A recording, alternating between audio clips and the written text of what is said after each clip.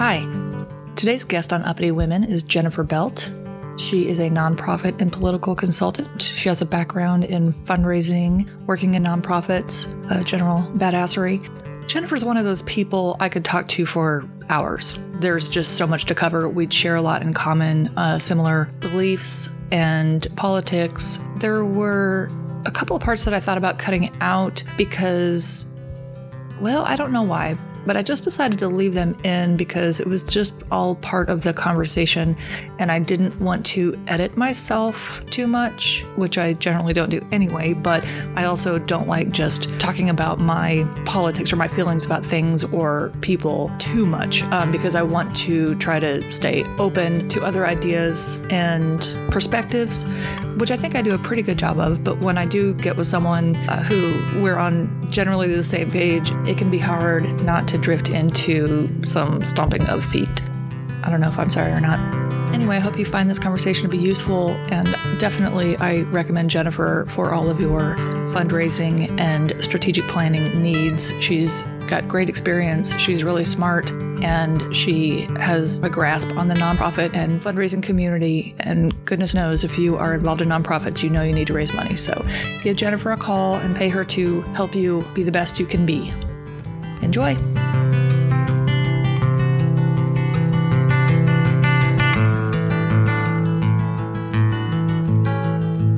Welcome to my dining room studio. Yay! So tell me who you are, where you're from, a little bit of background. Sure. My name is Jennifer Martinez Belt.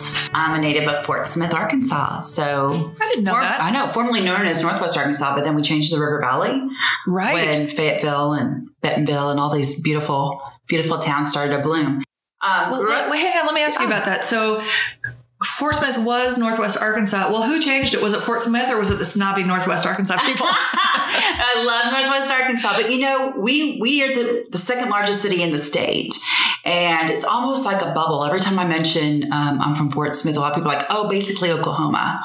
So we really had a different identity, and I get it. I mean, I was closer to Tulsa than I was to Little Rock, so back to school shopping happened in Tulsa, and plays and art. A lot of that happened somewhere closer, but truly the love for the state. I went to UCA, so I got to kind of get out of that grade 13 at Fayetteville and go to UCA and meet people from other parts of the state. So I don't know who made us not Northwest Arkansas.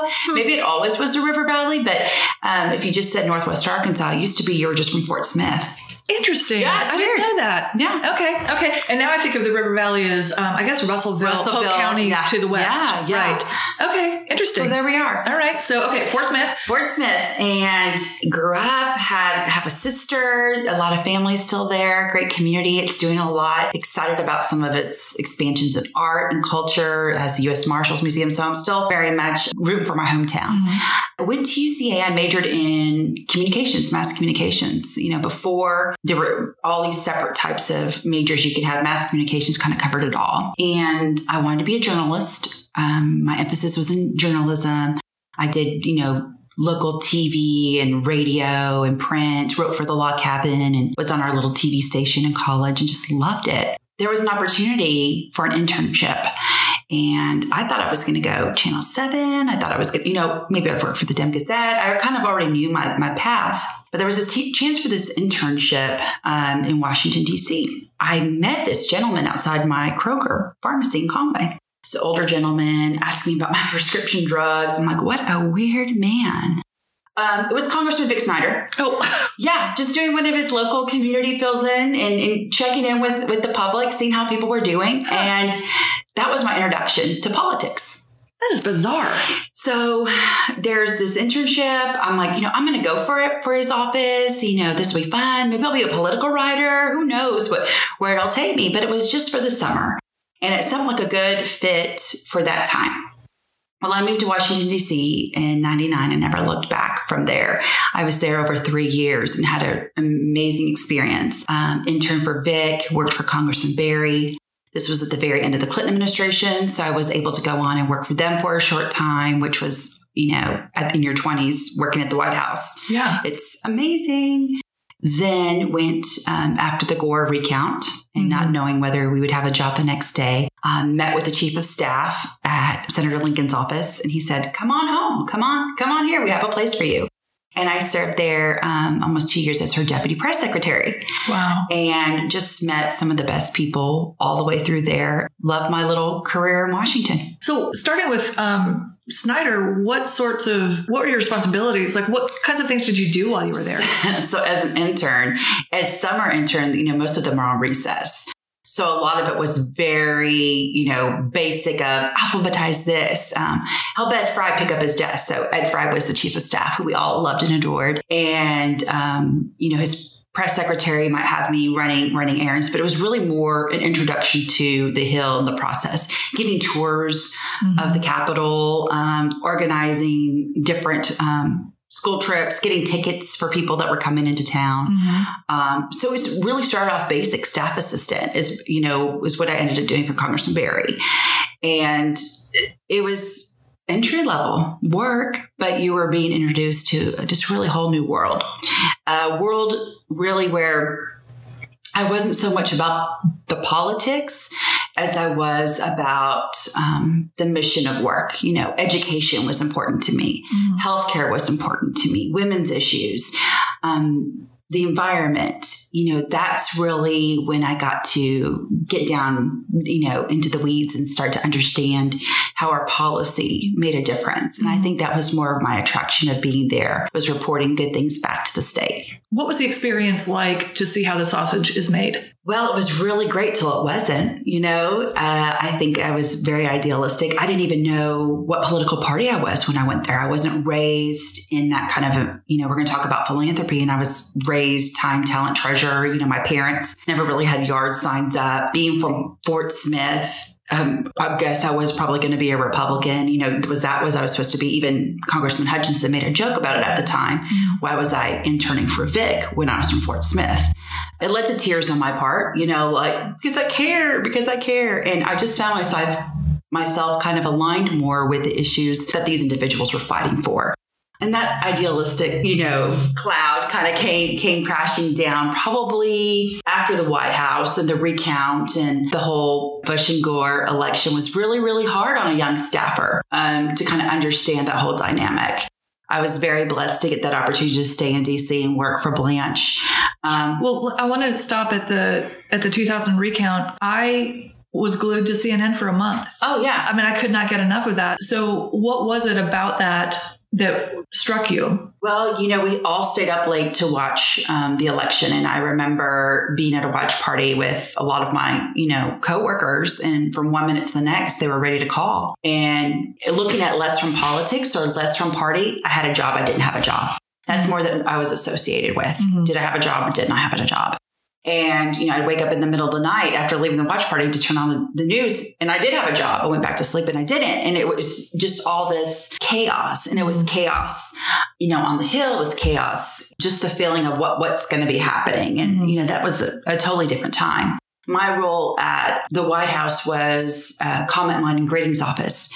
So we literally got calls in from all over, and we produced these reports at the end of the day of what constituents were here, what the American people were talking about. And so it was very top of mind. Looking back on it now, I was so young and I didn't have the talent. It was very personal because it was my livelihood. Even though I was living in a group house with 6 women, my livelihood and my excitement of my lifestyle was kind of wrapped up in this election. Right. And the chats. Right. The hanging chats. I cannot remember. I think it was always a close race during the campaign. But was there a confidence that Gore would win? Or was it really just like, we don't know what's going to happen? I think there was, because the Clinton, in my eyes, of course, the Clinton administration had, been successful and we were ready and we had laid all the groundwork. And I personally thought that was a carryover into the Gore administration. Big fan of Tippers. I voted for Al Gore in 6th grade. Because, in 6th grade, I have loved him since 6th grade because of his environmental stance. So to me, it was something, again, from that, not in politics, but caring about the issues, that little girl mentality of, I need Al Gore to win. He won my 6th grade election. We've got to make him win again. In Fort Smith. Yeah. Well, at least in my head, he did. I just know I voted for him. Yeah. I don't, Who knows what the outcome really was. Yeah. But it was a really enchanting time. And, you're talking about seeing this sausage made. That all changed for me 9/11. I was, at the Capitol working for Senator Lincoln, and, as press secretaries and deputy press, me and my coworker Drew were in there early, turning on the TVs, getting everything ready for the votes and making sure, reading through the papers, old school clips. We used to get the papers, cut out the clips. This wasn't electronic, email and all that kind of stuff was still new. After 9/11 and, seeing the towers go down, the Pentagon, not knowing where your boss is, being asked to execute, literally kind of that whole run for your life mentality. It wasn't just a day. After that, people forget the Capitol. We were on such close lockdown. We had guards everywhere. Anytime a bag was left in the hallway, we were running. We later had the anthrax scare, which we were all tested for anthrax, which is not fun. And then we had the shooter. People forget that period was it was a lot. We spent more time outside the Capitol than we actually did, I felt like. So that was my, this isn't for me. I didn't realize you were there for 9/11. I remember that morning so well because I was watching the news. And I remember when the plane hit the first tower, it just looked like a little prop plane. It didn't, it didn't register that it was an actual jetliner. And then when the second one hit, I was like, oh no, that's intentional. And then just like Pentagon, shit started going down. And it was so surreal. I can remember the feeling right now talking about it. I can remember the feeling of that day and how eerie it was. And like watching the TCBY tower, and being afraid if a plane went by. And I worked at the Democrat Gazette. And I remember smoked at the time. And I remember sitting outside smoking a cigarette thinking, Bush has a blank check. And I thought everything is going to change now. Yeah. And it did. It did. Well, we could see the Pentagon smoke from our offices. Right. So how did this go down that morning? So you're preparing for the day. And then what was the first you heard about it? Like, walk me through that day. Oh, wow. Okay. So getting to the office early before votes was kind of in the press room. You need Arkansas would wake up, an hour behind us, right? So almost every morning, my grandmother and I would usually talk because it was September, and those are our birthdays. She was September 13th and I'm September 17th. So it was, coming up to birthday time, and we actually spoke that morning. And that's important because I wasn't able to get a hold of a lot of people. Cell service and stuff was really poor in communication. So you didn't know if your loved ones were okay for a long time. So I spoke with her that morning, geared up my computer. I think I was the one that turned on the TV, start the copier, because I was going to do morning clips and whatever issues were important to the senator. The office started filling in, and obviously we broke breaking news with, I just remember Matt Lauer. We didn't have it set to the floor yet because there weren't any votes yet. And we knew the senator would be coming in, and she came in through Virginia. She came that direction. Again, the staff kind of same feeling of, oh my goodness, that's in New York. And we all kind of scuttlebutt, because we all have friends in New York, making sure everyone's okay. And then it was the second, and then it was, I can't even remember if there was any kind of announcement about Pentagon, but just the smoke outside, making sure the senator was okay, turning her back around. And then the whole day was just like the phones stopped working. You saw the news coverage. There was no protocol to that. Like, who do you call? But with the final flight, who I often credit Flight 93 with all their, courage, it was coming back to DC. So we were all told to evacuate the Capitol.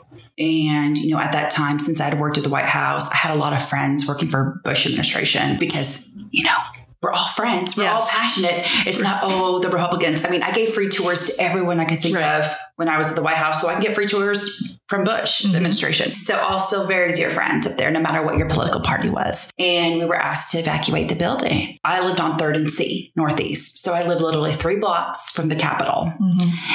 Cars weren't able to go anywhere. It was just total mayhem. Luckily, again, the Arkansas delegation was very tight. So the few of us that had houses on the Hill just got people to their houses. I remember, coworkers in suits, me getting T-shirts for them to change for the day because we were all dressed for work. And now we're dressed for who knows what.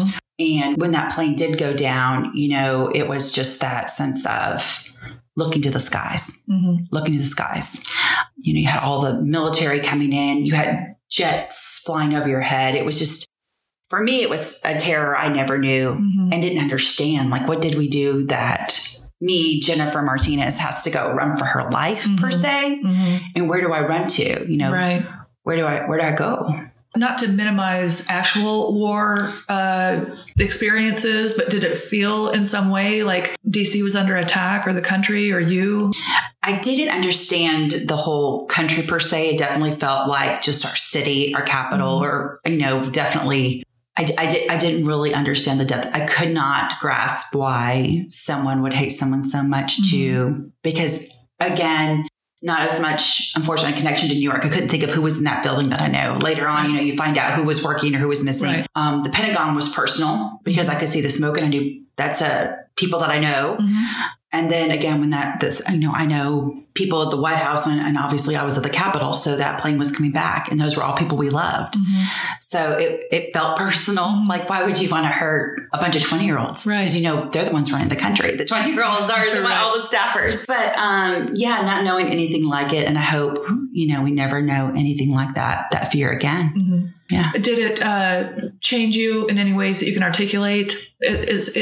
Really in any way, politically or personally? Well, again, I'd always had a really strong faith in our country. And I know that sounds awkward, but my dad's a vet, but at the same time, loving my country and being, you know, loyal and faithful to who we are and how fortunate we are for our freedoms. And he was one of the people that did get through. My dad was one of the people that did get through on the telephone to me. But it's definitely this sense of life short, make it count. Don't take anything for granted. And then just, you know, people are willing to actually cause harm or kill themselves over our freedoms. So take those to heart. So on September 10th was the atmosphere in DC, like, I'm thinking about how vitriolic our politics are now. The day before 9/11 was there, you know, the partisan fighting and bickering, and it had been a hard race, obviously, with Bush and Gore and the recount and all of that. My sense is that, you know, when tragedy happens, we all come together. Right. Oh, you felt that. So, yeah. Did you? That night, we all gathered outside the Capitol on the mall on candles. I mean, and people that you didn't normally see out and about. I mean, there were no words. I think the country came together in pure loyalty, and we felt united. I think that really was, obviously, through tragedy, we were able to kind of come together. But again, at that time, me understanding, you know, what policy would or wouldn't, you know, was when does that blinder come off? And my real understanding of what it took to pass legislation, you know, definitely was changing at that time. Yeah, it's, I wish it didn't take tragedy. I know, right? Yeah. And it's, definitely not a sob story, but a reality story of, you know, all this passion. And as I think of Young Hill staffers now and how many doors are open for them for different opportunities, I just hope they don't forget the shoulders that they walk on, you know, the staffers that poured the coffee and took the memos and, you know, had different circumstances happen to them. Just how important the work that they're doing is, no matter in what capacity. Yeah. And that never to take it for granted. Right. Yeah. It makes me think of I don't remember. It was a podcast. It's been years. Yeah. I don't even remember where I was listening to it or what show it was, but it was a story about a time in, I think it was Boston, where there was a pro-life versus pro-choice. And it was becoming really, I don't know if it had become violent, but it was really nasty. And so in secret, the two women who were leaders of these different groups got together to kind of discuss everything that was going on and their positions. And the outcome of that was not that they changed their positions. They even felt more strongly about where they were sitting, but it gave them an understanding of each other and also completely deflated all of the stuff that was going on around the issue. And that's politics. Right. One-on-one. I mean, people that you think are totally opposite ends, you know, the Orrin Hatch to Ted Kennedy, and then them laughing in the hallways, totally different on where they stand on issues. but as people. Who else are you going to find that is as passionate about you and your roles in the country than another elected official, you know? And so I got to see a lot of that. Yeah. And I'm lucky for the delegation I work for. They opened a lot of those doors. You know, I work for a lot of Blue Dogs, so it wasn't unlikely to see a D or an R and work together. And really work together. And it was the staff that we got to embrace each other and be friends. You know, the Southern delegation, from going to Georgia's office, I would go down to, you know, the Georgia delegation office so I could get a free Diet Coke and some peanuts. You know what I mean? And they would come up when Rice was here. And it was just, we were all kind of in it together. And that background noise of all the talking heads, and then that was something totally different than what we were really experiencing. Right. Again, this is my opinion. And again, I was young and I still was very idealistic. Like, you know, oh my gosh, this is really going to happen. We're really going to vote for this. And this is going to change, you know, how children read in school. And this is going to change, you know, how many forests stay up. And I don't know that it was disillusioned, but I definitely went into politics hoping for that kind of outcome, to be that kind of effective, you know, citizen and leader. And have you lost that? It just shifted. Right. It just shifted. So I moved back to Arkansas, and that's one of my things is you can always move back home. Ended up landing in Little Rock, and there was a large group of young professionals who were leaving D.C., and we kind of became a little cult. Right. And that was when you came back to work for Blanche Lincoln? No, this is when I came back. I worked for Bill Pascal. Okay. Pascal Strategics. So you worked for Blanche in D.C.? Yes. Oh, okay. Yes. Okay. But we were all still really tight to the office and very kind. I worked for this group that did, you know, mayor's races and judicial races, different kinds of city bond issues with Bill Pascal, and loved every minute of it. Really back to grassroots efforts, and felt, you know, this is where this is a little bit more homegrown.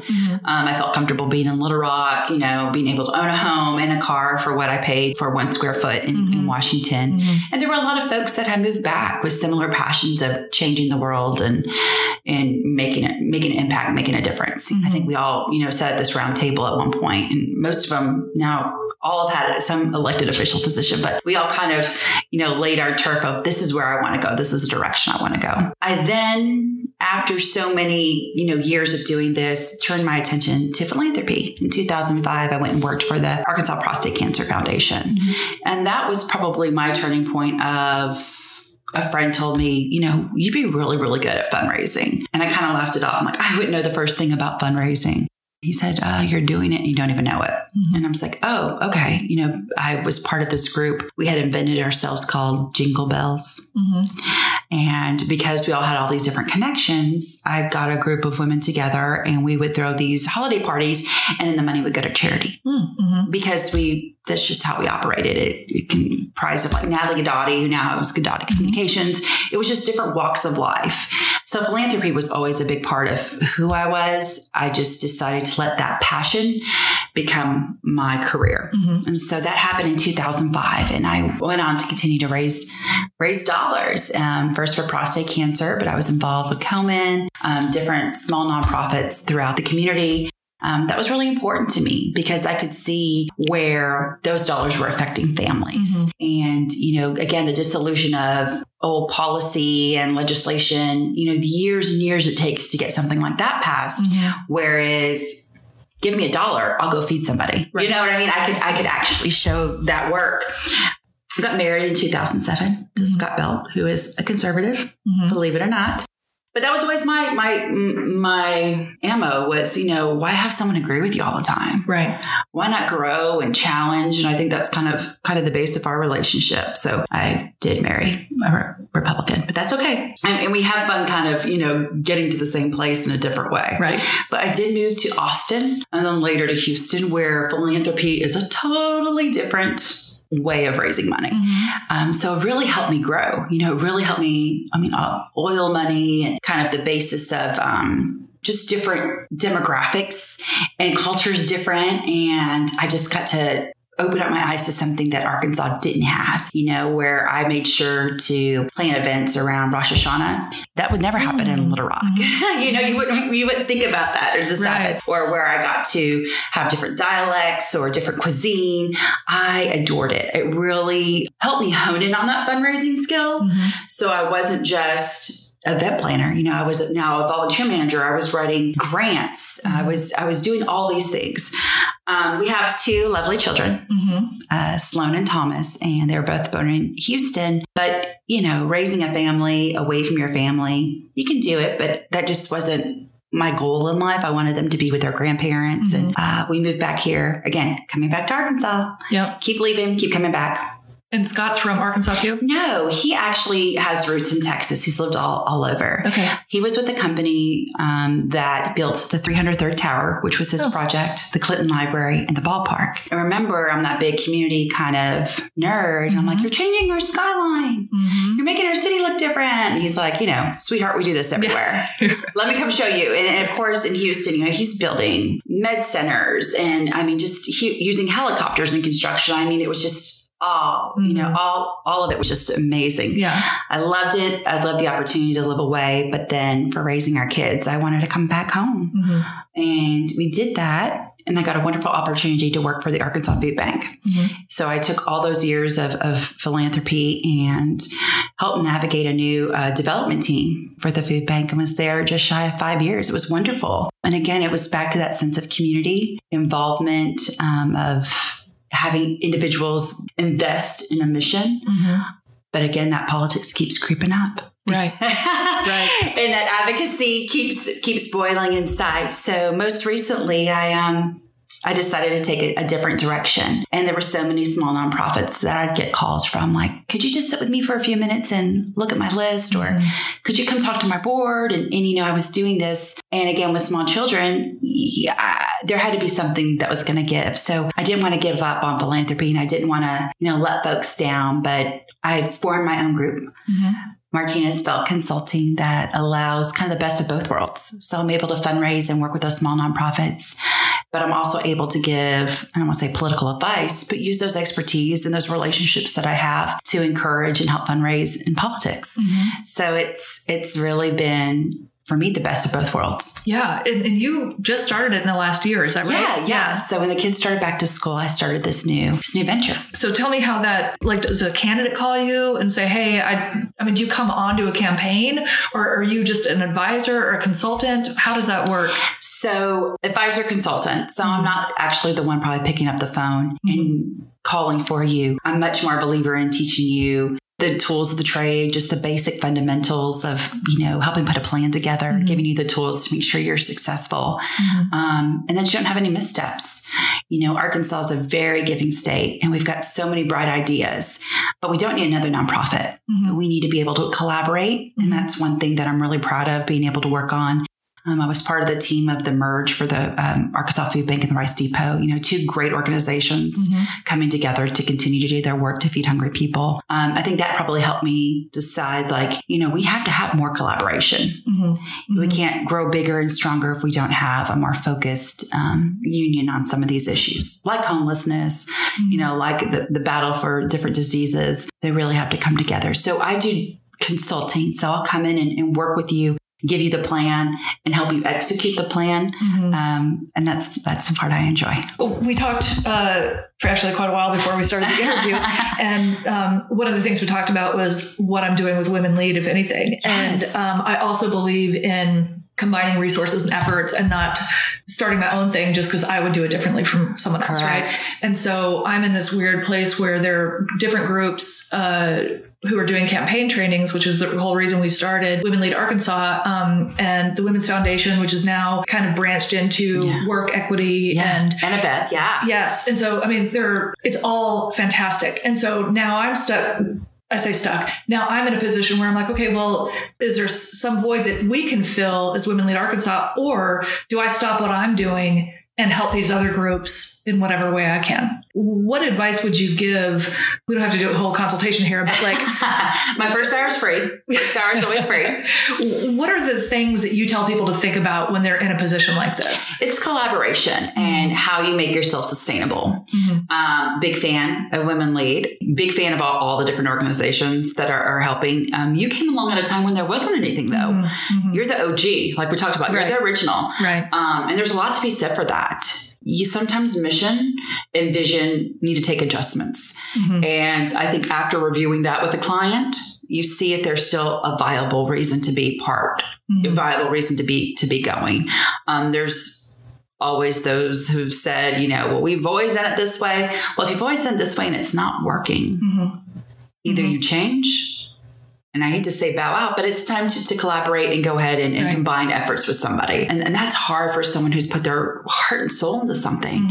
But, you might be having one piece that fits the mold. Can you train that organization to fit that mold that you're doing? Or do you continue to grow in a different capacity? Right. Yeah. Well, and I don't have founder syndrome in that I'm not narcissistic about it. Like I don't have to have a women lead. It's not my identity, but I love it. I mean, I guess it is part of my identity. Your baby. I mean, you started it, you got it going. Right. And that's hard to, I don't want to say let go of, but it's hard to envision not having it around because it was filling a void. It was definitely filling a need. And you just have to see. Right. I'm also afraid that if I do dissolve it or hand it off, I'll think of the idea that but I could should have done that. So, and that's another problem. I personally have ADHD. I mean, I'm all over the place. I have a million ideas and my problem is implementation. It's hard for me to just sit down and get some shit done because I'm distracted by all the shiny objects and the news and, all of that. So for example, maybe I don't need a nonprofit, but I have a lot of ideas. So one thing that I've always wanted to do is do, conferences, workshop training. I don't know what it would be on collaboration, right? So I'm a big believer in solving problems, right? And coming at it from all different perspectives. Getting all the seats at the table. Yes. Yeah. And so I thought, well, why don't we do a training for the legislature, right? So before each session or after each election, whatever it is, do a training on collaboration and how that works and how you can be effective and blah, blah, blah. And then maybe we can become the go-to resource for all the legislators, whatever. I mean, I don't know what it is, or not even for the legislature, but for just people who are trying to solve problems in the state. It doesn't have to all be political. Yeah. So I have that idea. Well, do I need to create a whole nonprofit to do that? Or do I work with people who might also be interested in it? Right. So how do you find those people? Yeah. So my answer real quick, just off the cuff is no, don't form another nonprofit because there's another person out there brainstorming with you. There's been a great, network on social media now with the Power Women, all these different groups that are kind of coming together. And kind of brainstorming different ideas. And it all feels so partisan though. Yeah. And even going up to Northwest Arkansas or looking at different parts of our state. I think sometimes on Little Rock, we get a little bit, we're the only one in the bubble. Oh yeah. And we've got to bust that bubble because when you have other impactful leaders in all these communities, like we were talking about, they're out there. They need a voice and they need someone, maybe like you to offer them a seat at the table. It also might be universities, right? Oh, yeah. Right. Yeah. So maybe the political science department at UCA. Or any kind of leadership forum. Yeah. Right. So because you're right. We just don't need women leaders per se in politics. We need CEOs. We need women who are going to lead boards or even from the PTA. That's a whole different political system right there. Yes. But empowering them to know, I don't want to say the rules of the trade, but actually know how to function and get things done in the community. Yeah. So what are you hearing most from nonprofits, the struggles they're having? What are the kind of the themes of things that people are dealing with? So right now, fundraising is a profession, and I've only been in it a short time, I feel like, but it's enough to cycle through where people thought of philanthropy as events. A philanthropist was someone that was giving millions of dollars. Anyone else who wasn't giving millions of dollars was going to an event and buying a ticket. Very transactional. I've been lucky enough to actually no longer be a special events coordinator and work my way through real philanthropy and understanding major gifts, moving individuals into different capacities of helping their mission. A lot of individuals are being hired to do the latter, but really only had the experience of being a special events coordinator. So one of the big things I hear from nonprofits is finding the talent. Everyone wants to be that talent. And in this profession of fundraising, we're good for a year. Everyone has a checklist. You need to be at a special events. You need to write your grants. You need to be volunteer management. You need to do cause marketing. There's all these different revenue streams. So staying more than 2 or 3 years at a nonprofit is almost unheard of because you've already cycled through and learned your trade. So it's a lot of organizations are having a hard time finding someone with a lot of fundraising experience and putting a value to that. So right now I'm helping different nonprofits kind of look through what they're looking for. Are you really looking for a development director? Or are you looking for someone to help you execute your events? Two totally different things. Are you looking for someone to manage a team, build new portfolios? You're looking for a major gifts officer. So there's different types of philanthropy. And I think right now it's really, really hard to find that talent. And a lot of folks maybe aren't getting the proper training. So you're hiring someone that just doesn't have the ability to execute. And you have to give them the tools to execute what that CEO wants or what that organization needs. So I've been kind of a Band-Aid for a few of those and try to help navigate that. Always wanting to raise more money. A lot of the established organizations, it's Central Arkansas. I don't know if it's truly the same for Northwest Arkansas. They've got an awesome energy. They've got a really great energy. Yeah. Love. They just did Northwest Arkansas Gives. Obviously we have our Arkansas Gives to the Community Foundation. But again, that is an opportunity to learn a lesson of how you do annual giving. But in Little Rock, there's Big Enchilada and the little one. There's no in between, really, nonprofits. You're either raising millions, and obviously those individuals aren't calling on me for my services. Right. It's the smaller ones, and those are really the ones that are doing a lot of the bigger impact. The large enchiladas are going to be just fine. Their revenue streams are going to continue to grow. When you have a team of over 5 or 6, you're going to be fine. You're hitting all your revenue streams. It's these small nonprofits that are a party of one or have one person on development that I've been working with and trying to help them put a plan together. And really instruct their board how to be helpful since they're small staffed, and then to make sure that they're meeting their goals. I love that. I'm very goal driven. I'm very metrics driven. And if you put a plan together, at least you know where you stand from month to month, or what's working, what isn't. Right. So those are some of the, at least in Arkansas, what I'm seeing in philanthropy. Right. And you said that there are the big enchiladas and then the little fish, right? Yeah. I would certainly be one of the little fish, but even most nonprofits are fairly small, right? Well, most. There's a lot out there that are not big, but aren't necessarily putting the tools in for fundraising. It's executing a mission and think about fundraising later.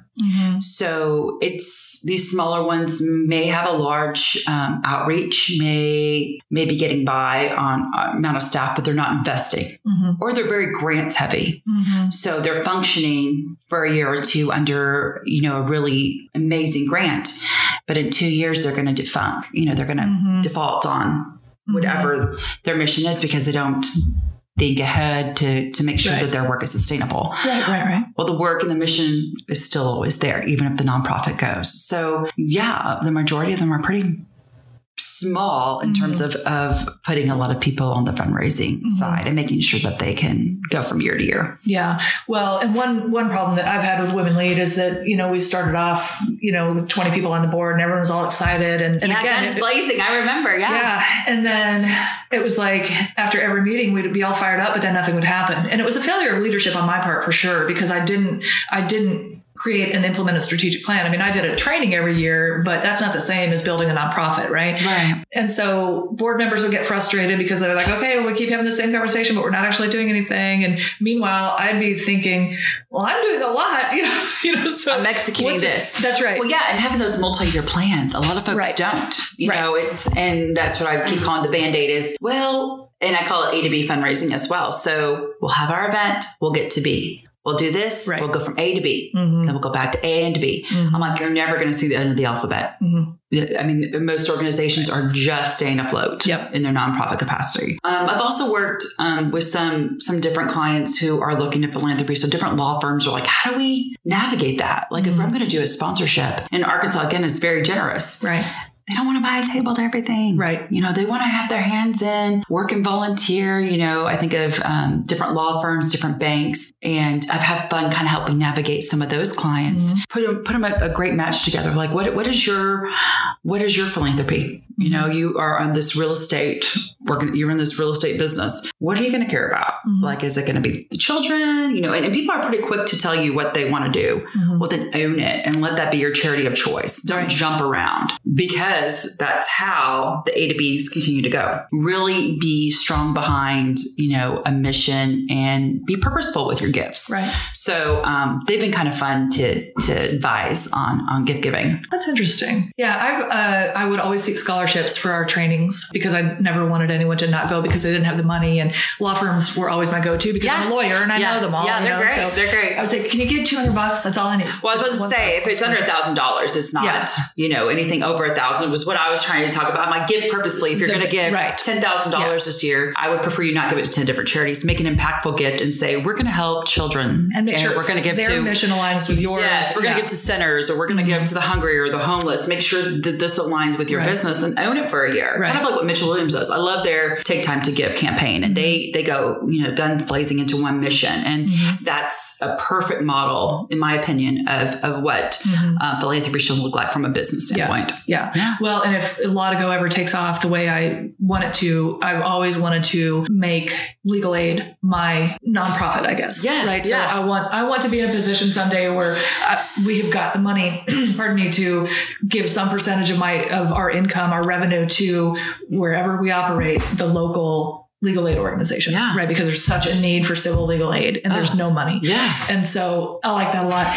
And I want to move into politics, but so you'll do a free consultation for an hour. Yeah. Is that what you're saying? Yes. So I'll go in, you know, people will find me on my website or social media, maybe, you know, on podcast, and they'll want to just give me a quick phone call or talk. And I love meeting for coffee. It's my favorite thing to do. And we meet and we kind of outline what your really goals are, because everyone comes in thinking, oh, this woman's going to raise $100,000 for me. Well, I'm not. Right. I consider that flash in the pan fundraising. I don't do that. Right. I can raise $100,000 for you, but that's not, you don't need me every year. So you just want me temporarily. We kind of visit on what your goals are and we see what projects. So I can be project based or I can be retainer based, and I'm having fun doing both. So yeah, I meet for an hour. We kind of go through what that might look like, proposal, and then we get to work. Okay. And then you also do political consulting. Well, consulting and fundraising standpoint. I mean, so I had that experience of doing grassroots efforts and some different initiatives. I'm helpful on getting some of those things together. Can you give me an example? I don't know if you disclose your clients. If you can't. Oh, no. Well, some of them haven't even announced yet. So I have to give them that grace. But if they're looking for an individual to come in and put together a fundraising plan, whether it be statewide or local, I would do that with them and then help them execute call time. Again, I'm not doing the physical fundraising, but I'm making sure that all their pieces, so mail pieces and digital pieces, look aligned, making sure that they're reaching their benchmarks, setting their goals. So I do work with campaign consultants in that capacity, but from a fundraising standpoint. So you're a part of their team. Right. Team. I'm the sidekick. Right. I by no means, I have an opinion, but my job is to make sure that you have the money to continue to run. And that's what I focus on. So it's changed so much with text donations and internet and I mean, small digital donors. Yes. So how do you keep up with all of that? Well, you constantly have to go back and get certified in classes. You know, there is opportunities out there for fundraisers. Again, it's a profession to go out and learn different methods of giving. There's still the fundamental ways, but gifts now can come through your phone and knowing your demographic, you know, so direct mail still works. South Arkansas, it still works. You better, those individuals like to put their checks in the mail. So, you know, you need to know the area. And again, that's where my politics comes in, because working for all those great elected officials, I got to travel the state. Right. I know the counties. Right. I know the need and I have a sense of their community. And I continue to try to be that, you know, advocate and understanding. The Delta looks a lot different than, let's say, Fayetteville and Jonesboro. Looks a lot different, you know, than El Dorado. Oh, I love my Union County. You know, Union County is great. Right. But you've got to identify with those donors or your constituent, you know, whichever it is, and see what's best fit for them. So some people might like a direct mail piece. Some people saw it on TV. Some people might need that digital. So I just try to keep on top of that, but I keep true to who we are as a state and make it easy for that person to give.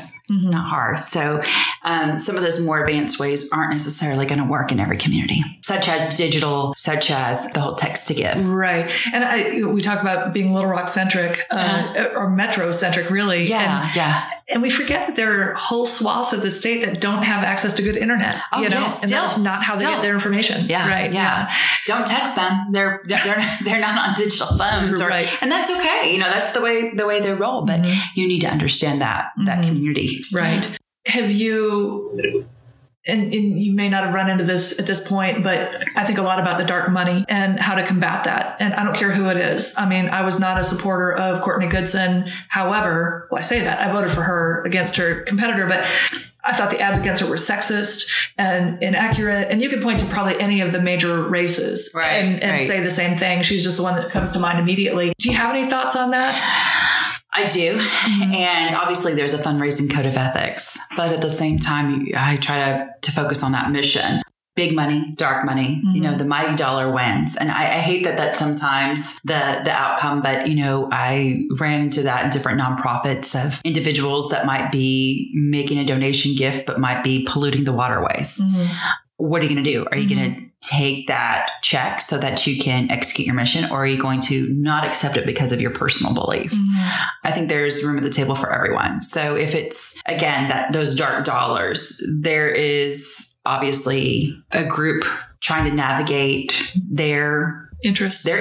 And if they do it better than you, you just got to get some good fundraisers behind you. You know what I mean? I'm not pro it, but I get it, if that makes sense. Well, so I guess really what I don't like, I'm fine with that, but we don't know who these people are. I guess that's my issue. You don't disclose. Yes, so when you've got Judicial Watch or whatever, you know, the group is that is coming in and Super you know, PAC money out. Yeah. Right. It's like, but it happens in philanthropy too. It does. Does it? These big dollars come in and they want, they're building, you know, their name on the side of a building, and or they want to go to college. It's out there, and it's a struggle. I mean, just like any other professions, there's a code of ethics, but at the same time, you know, you just have to stay true to who you are and what your mission is, or who your client is you're working for. So that sometimes that's hard to navigate, but it's there. Yeah, it's definitely one of those things you have to navigate. Right. Just wish the world would do what I want it to. I know, right? So you had mentioned that spring is a big time for nonprofits. Yes. What does that mean? So nonprofits really rely, again, the whole event is the public awareness and how they're doing. Almost every nonprofit has some sort of spring event, big fundraiser. Every annual weekend from now until, or probably even last month, is full of either it's a bike race, the weather's beautiful, or a walk or a run or a gala. And it's a big time for individuals to partake and actually be part of that philanthropy. It's also a big time because tax returns. It's a big time. People are getting their dollars back, and, you know, we can be looking at gifts of stock, their tax returns, where those dollars going. So some of the bigger philanthropists make those gifts, but spring's always bigger. It's second to the holiday, you know, holiday. End of year giving. End of year giving is obviously number one, but, you know, everyone comes out of their hibernation, and spring is time people start writing checks and attending those festivals. Right. And a lot of dollars are exchanged. So, you know, it really sets the organization up for a successful year or a bummer of a year based on these next few months. I project too much. And one of my projections is that I feel like there are so many events. Yes. And do you have to have an event? Like when I've been approached about doing an event for Women Lead Arkansas, I'm like, people don't want another thing to go to. And I don't have the money, the outlay, you know, the capital to invest in a big event and hope that the money comes back. Like, I see these wonderful events are great, but it's like, yeah, but they've got a shitload of money that I don't have. And how much are they making on return? How much they actually netting? Is it worth it? So again, I don't want to, you know, throw the special events under the bus, but if you really want to make effective dollars and, you know, have effective donors, that's not your path to take. It does introduce, you know, them to an organization, but a open house would work. A non-event. Have you seen those? Those are super fun to suggest. So you send out the invitation and you ask for, $25, $50 donation to not come. Yeah. Be in your pajamas, watch a movie on our behalf, but make the donation. So there needs to be an entryway for these nonprofits to say hello. And, buying and filling tables definitely does work, but it doesn't have to be the end all be all. If your event is the only thing that's keeping you afloat, that's not good. Right. So I don't ever want to dog out special events. There's a place, there's a need, but at the same time, it can't be the only success story for nonprofits. You have to do more. You have to follow up and do more. Which is the event that only allows the male candidates to eat? It's one of those foods. Yeah. I don't know. I wasn't going. It's not the Coon Supper. No, Coon's fun. It's in Slovak, maybe? Yes. Is that what Oysters, it is? Maybe? The oyster supper. I'll have to look. I'll check this after Right. So the women can stand out there and shake the hands of the people going in line, but only the male politicians can go in because it's a male only event, which I've always thought was bullshit. I mean, the women go and they stand there and they do their thing. But so I've always thought, well, we should do a women only event, and the male candidates can't come in. So I don't know. That's the only event I've ever wanted to do. But okay, well, I'll keep that in mind. Okay, maybe we'll make it a block party. Yeah. Okay, so I want to go back to your. I want to talk about women in politics. Okay, we've got some exciting ones now, don't we? I mean, just generally? Yes. Oh, yeah. But I want to know what your observations were being in D.C. and even back in Arkansas as it relates to women, and particularly whether it was Hillary. I don't know if you had much interaction with her, but definitely Blanche. And one thing about Blanche Lincoln that I always liked, because I think I've been like this sort of in my life, is she didn't act like a girl, if that makes sense, right? And it wasn't about her. I never felt like the issue was about her being a woman, because she was very kind of pragmatic and just kind of got stuff done. She was the first woman to be on the which commission or committee was it? Finance, the ag. I think it was the first woman to be on the ag committee. Yeah, to lead. She's awesome. Yeah. So, what sorts of things did you observe? What challenges do women have that men don't? Long list. So I'm from a long line of women leaders. While I have, effective role models, male role models in my life, effective women leaders are a big part of who I am. It's probably why I'm even, doing the things that I'm doing. And going to DC, I definitely thought it was a man's world, from where we sat to how we dressed. I mean, I remember one time, showing up with no pantyhose on. Only my grandmother was pantyhose, and that's a big no-no on the hill. In my day, right? I say in my day, right? Like 20 years ago, that was it. Covering your shoulders, making sure you're wearing a jacket. You always had a jacket on the back or a sweater so that you could actually go onto the floor if you needed to give your boss something. That's still the rule, isn't it? You have to have a jacket. I think so. But hey, you can put a baby on there now. That's pretty awesome. You can breastfeed. I think bring a baby on the Senate floor. So it was different. It was definitely different, but mind you, it was a different time. So being a female didn't feel out of sorts, but those women leaders really, we looked up to those different senators that were, those powerhouses.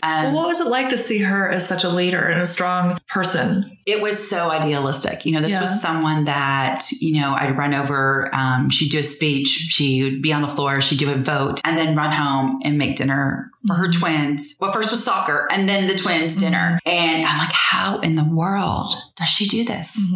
And then go back and maybe do another vote. It was constant. It took a certain kind of discipline.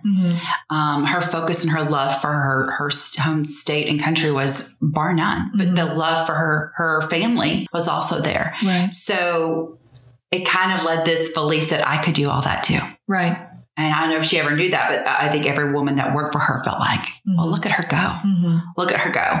And, there'd be moments where she was just one of us. Like, where'd you get those pair of shoes? Or, there's a group of other, women senators that would come. I don't know if I'm supposed to say this, but they would come and do Weight Watchers together, or they would walk together or grab lunch together. There were only 9 of them there when I was there. Yeah. So, I mean, it wasn't normal when you said senator that you thought of a female, and she was that role model. And a lot of other, the Nancy Pelosi's who sat and waited their turn, they were really making making those changes happen. There's so many things that we are able to do now that we weren't able to do before. I think when I go to the Hill and look, yeah, it's pretty cool. So we talked off mic about OGs, yes. Yes.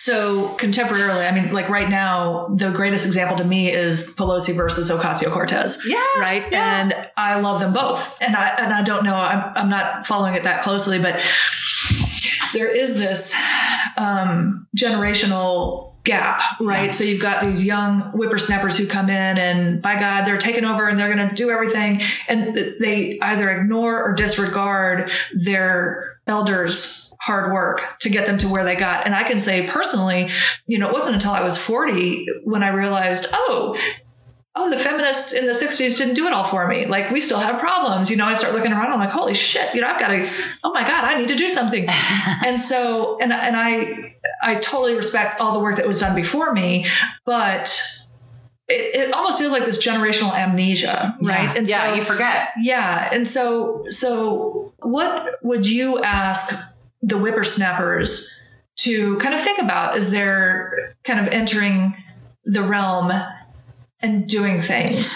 Well, we talked off mic about it, and don't forget, you're going to be an OG sooner than you think. I mean, I don't know when it happened. It just kind of did when you've actually gone through a few campaigns of fundraising or through politics. But when you start being able to be the policymaker instead of the one carrying the paper with the legislation or, for the signatures or something like that. I think I'd like the whippersnappers just to remember that there were people that came before. I don't want to say I don't like the complaining. All of us who define ourselves as feminists, we're the feminists of our time. Like I said, I carried coffee. I, did all the secretarial duties, but I was at the table. I was still there. Just don't take advantage of your seat at the table. And I've probably been a little bit too vocal to say, sell your role. Let's make way for new talent. But at the same time, don't disregard the work that went into for you even to have a seat at this table, because you're standing on the shoulders of giants. And that's the same in our community. There's a lot of women who've been working really, really hard, and they may have been in the governor's office as, assistants, but they were still in the governor's office. They got them the only way they could. Yeah. You need to just, I don't want to say, honor the elderly, but you need to remember where we started and where we've come from. And I think for any profession you're in, you need to remember that there was someone there before you. And while you may not be satisfied with what the status quo is, it's your job to continue to work, continue their legacy. And you're still here. It's not like you're retired from being a feminist, right? Right. I'm just a different OG. That's right. And there's OGs before me. I mean, there's OGs before me. To me, I look at our OGs as resources. Yeah. And I talk to them. Johnny Roebuck was instrumental in helping Women Lead get going, and, who knows her, who hasn't been around. Right. Yeah. And she's a force, right? So she's still there, and I would still go to her. And just like I would hope that young people would come to us and say, talk to me about how you got here or whatever. You? I mean, who are you, or why are you doing what you're doing? Right. But, I was in your footsteps. How can your experience help us now? Yeah, right. Or how can we help each other, whatever. Yeah. So it does get a little bit, I'm not contentious. I don't know exactly what the right word is, but I've heard similar stories from the African-American community where, the older civil rights leaders and participants are like, listen, you weren't marching across the bridge at Selma, we were, so don't disrespect us. And I do feel like there is this sort of sense that, hey, I did a lot for you to be able to do what you're doing now. And so, but at the same time, we talk about, we can't do things the way we've always done them. So I like the fresh people and ideas. And frankly, they've got a lot more energy than I do. A lot more energy. So it's making room. It's just finding that collaboration, like with anything. And you can do the same for nonprofits, established organizations who are never going to be in harm's way, opening the doors and helping someone navigate their mission. I think of Aaron at the Van. Like, we can't continue to do everything. He is, busting it to help the homeless. Let's open that door, and he will be the leader, and it just is going to look a little bit different for anything, whether it be politics or a charity who's been around for 1 million years. And, they refer to them as well, someone we know refers to them as dinosaurs, but at the same time, they have, knowledge. They do need to make room for new talent. Right. So it's just that happy medium of relationship of I think that's how anything grows. And we're all in this together. Yes. You can't take it personally. I think that's one of the reasons I've been successful at this career, both in politics and in philanthropy is, if you get turned down, it's not about you. It's definitely about the bigger mission or the good. If you can't get a donation to a nonprofit, you tell me no. Well, that's between you. Your dollars are between you and the mission. Same thing about you and your personal vote, where you're, where you lie on issues. Right. So you have to go with what you believe in. It's not going to stop me from asking. And we shouldn't be offended by you asking. I don't know where, when, or why, but at some point I was like, so what if someone says no? Who cares? Just all you can do is ask, right? It's the only way you can get a no, right? Yeah. So I have to talk about Hillary Clinton. I have always really admired her. And she is so smart, so knowledgeable, so experienced, all of those things. I will say, though, that in the primaries, I wasn't sure who I was going to vote for, Bernie or Hillary. I assumed Hillary was going to win. It was kind of like I voted for Nader in 2000. My mother still hasn't forgiven me. But I feel like there's, I haven't either then. Thanks a lot. Yeah, I know. I could have had my job today. Yeah, well, I wasn't in Florida. There you go, we're in Florida. But when I felt like it's a safe race, I might vote for a third party because I don't know what I'm trying to say.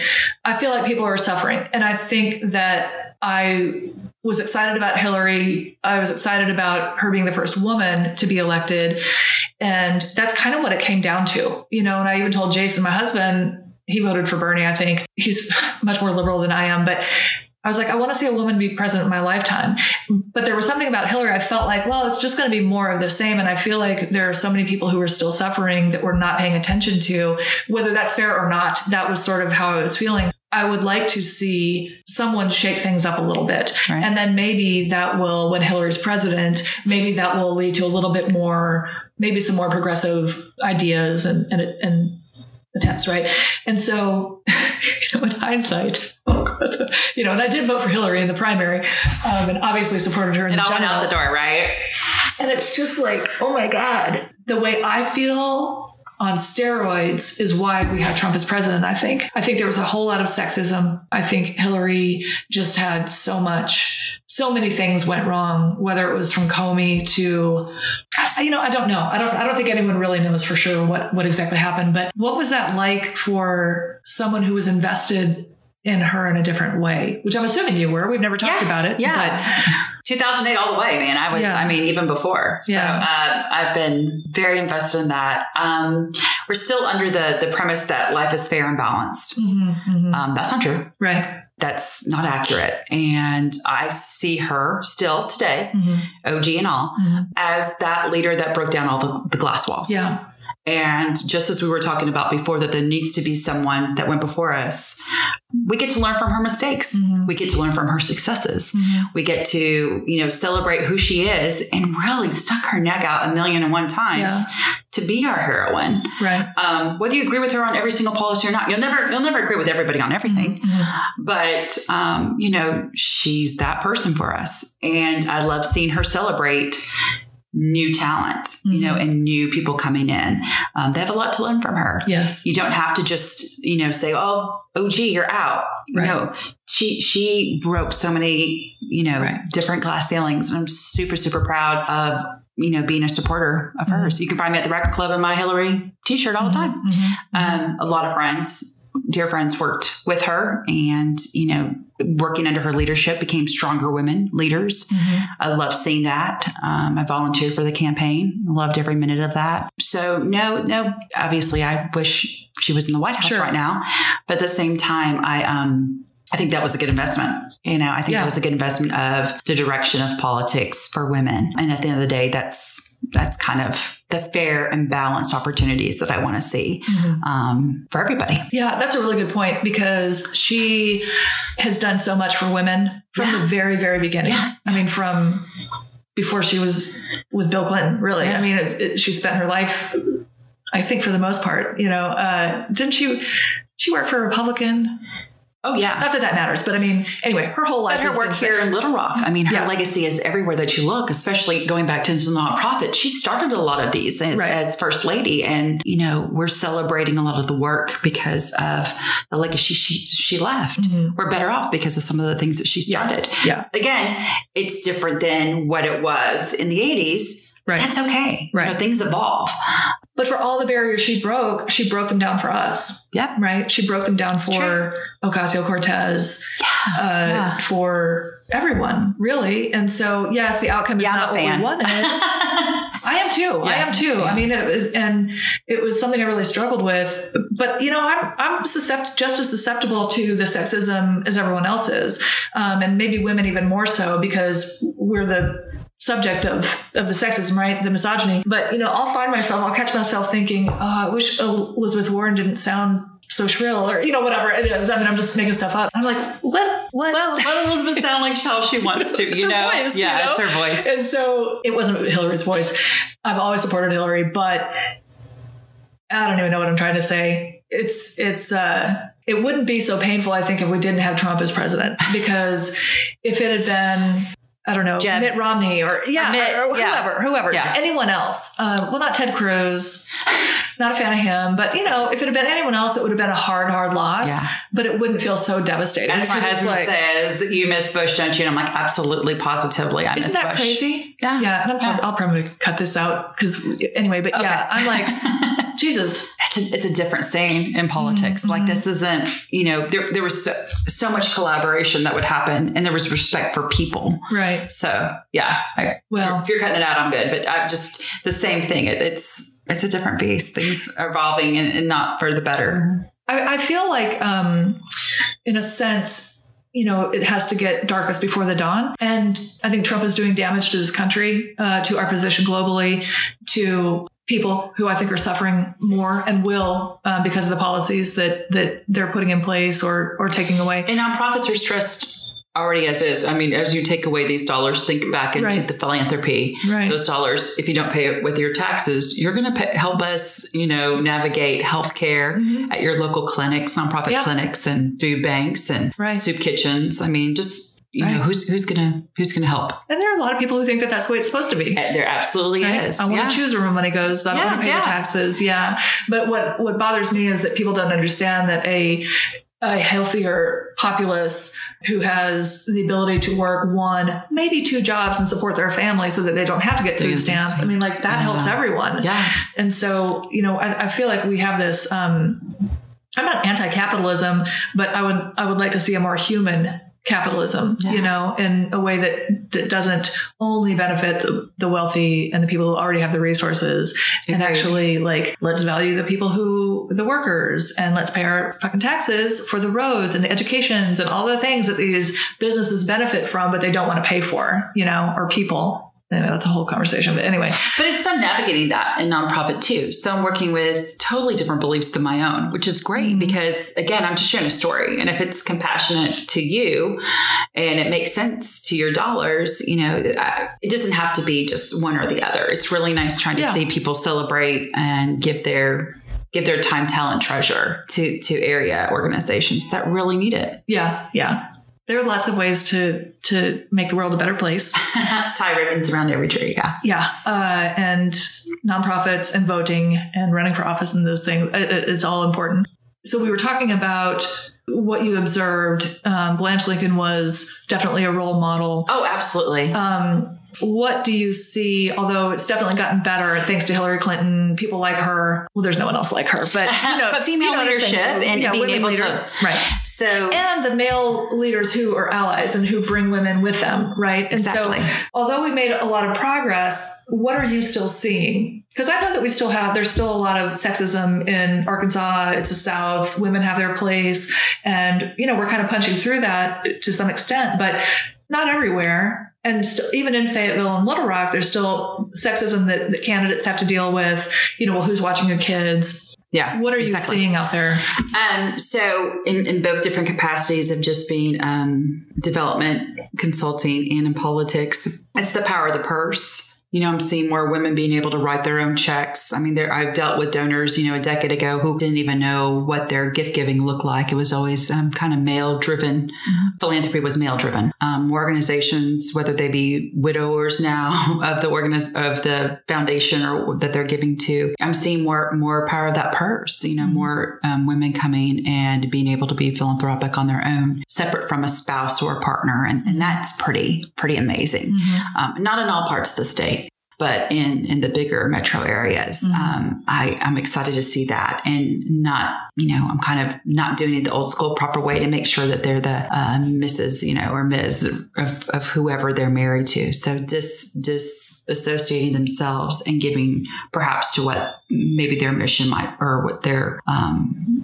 philanthropy might be, separate from a male point of view. So I am seeing some of that. Mm-hmm. It's kind of neat. Mm-hmm. I would love to see that a little bit more. Yeah. Individualized. Right. What about just anecdotally, a woman who is not in elected office right now, but she would talk about how, you can see who's donating and how much. And she would go to someone and say, hey, I need $1,000. Well, I'll give you $500. And she knew that he'd given a male candidate $1,000. And I think women tend to not like asking for money. I don't like asking for money. And I tried to raise some money for Jared Henderson, and God, it was hard. How do you talk to women about how to deal with that? Well, different candidates too, or different organizations, whether it be male or female, not everyone likes to ask for money. I guess it is somewhat of a talent to be comfortable to make an ask. And there's a whole, ideal thing to learn on making an ask. But for females, it's just to be fearless. And if you're going to put yourself out there in the first place to be a leader, of a community or of an organization or of your local,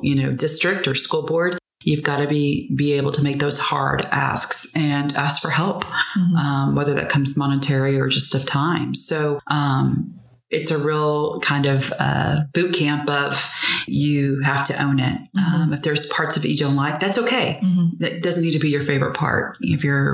But if you're committed to being a true candidate or a true philanthropist, you need to make sure that you're giving it all. It's part of the program. Yeah. You sign up for it. Yeah. Check it off your list. Yeah. All right. So any last thoughts? Anything we didn't cover that you want to mention? No, I just appreciate the time. I kind of appreciate going down memory lane, but just, how I've really enjoyed both sets of different hats I've worn, and bringing them together in this consulting business has been a real great opportunity to be that kind of leader of service to my community, but also all the other hats I play of wife and mother. And so when people ask, who's watching my kids, I'll be like, they have another person in their life called their dad. So that's right. He's super supportive of that. So it's nice. Yeah. And I'm going to give a plug to Working Moms again, which we talked about off mic, because I think that is so. I did a social media post about it. Working Moms, it's real. No one wants to say some of those things, and some of them. Well, you're not a lady if you talk about it, but it's very, very real. And trying to celebrate your career and celebrate motherhood, you should be able to do both. And if you choose not to be a mother, you should be able to celebrate that too. Yes, thank you very much. There's a place at the table for everyone's opinion, and just finding that happy medium. Right. But for working moms, I've been. I guess now that I'm consulting, it's a different workload, but still carpool. Your kid still has to get picked up from school. And it's okay if you're the one doing it or if someone else is helping you out. And I think women have to celebrate that. Yeah. And although I would have loved to have had kids, it just didn't work out. We just didn't have kids. And I am glad now, I mean, it would have been great, but now in my life, I'm glad because now I can do these other things, and I can still love children who aren't mine. Right. And you're still playing an effective role model. Right. So I would ask anyone listening to stop asking women why they don't have children or when they're getting married. Yeah, because you might get a punch in the face, right? Yeah, and it's not your business. I mean, it just isn't. I know. I get it. I could have a very painful pregnancy story. I did miscarry, when I was married to my first husband, and it was not fun. And, I don't dwell on it, but it's personal. Yeah. And we don't ask men how many children they have. No. I had an abortion when I was 19. I chose at that time, my boyfriend and I were like, now is not the time. And so I've made these choices, and they're my choices, and I'm not shy about talking about them, obviously, but it's really no one's fucking business, But back to the South, there definitely is this idea that you're supposed to be married and have kids and live in whatever neighborhood and whatever. And so I wish that we would just accept our choices, not even accept, it's not our choice to accept, but just rocket sister, you do you. That's all I ask. Yeah. And I think that's how anyone kind of moves forward. Yeah. I mean, right before Easter, it's going to happen. And I will totally get stares for wearing these white pants today. But at the same time, you know, at the end of the day, that's not what I'm looking for in an individual, you know, a leader in terms of, well, what are they dressed in? And unfortunately that does for a woman, you know, whether your hair and makeup and things are like that are complete and done. Yeah. We have a long way to go, but we've come such a long way. Yes. So in that role, that makes me excited. Yes. That's all I have to say. Okay. All right. Well, I appreciate it. I love it all. Thank you. Thanks.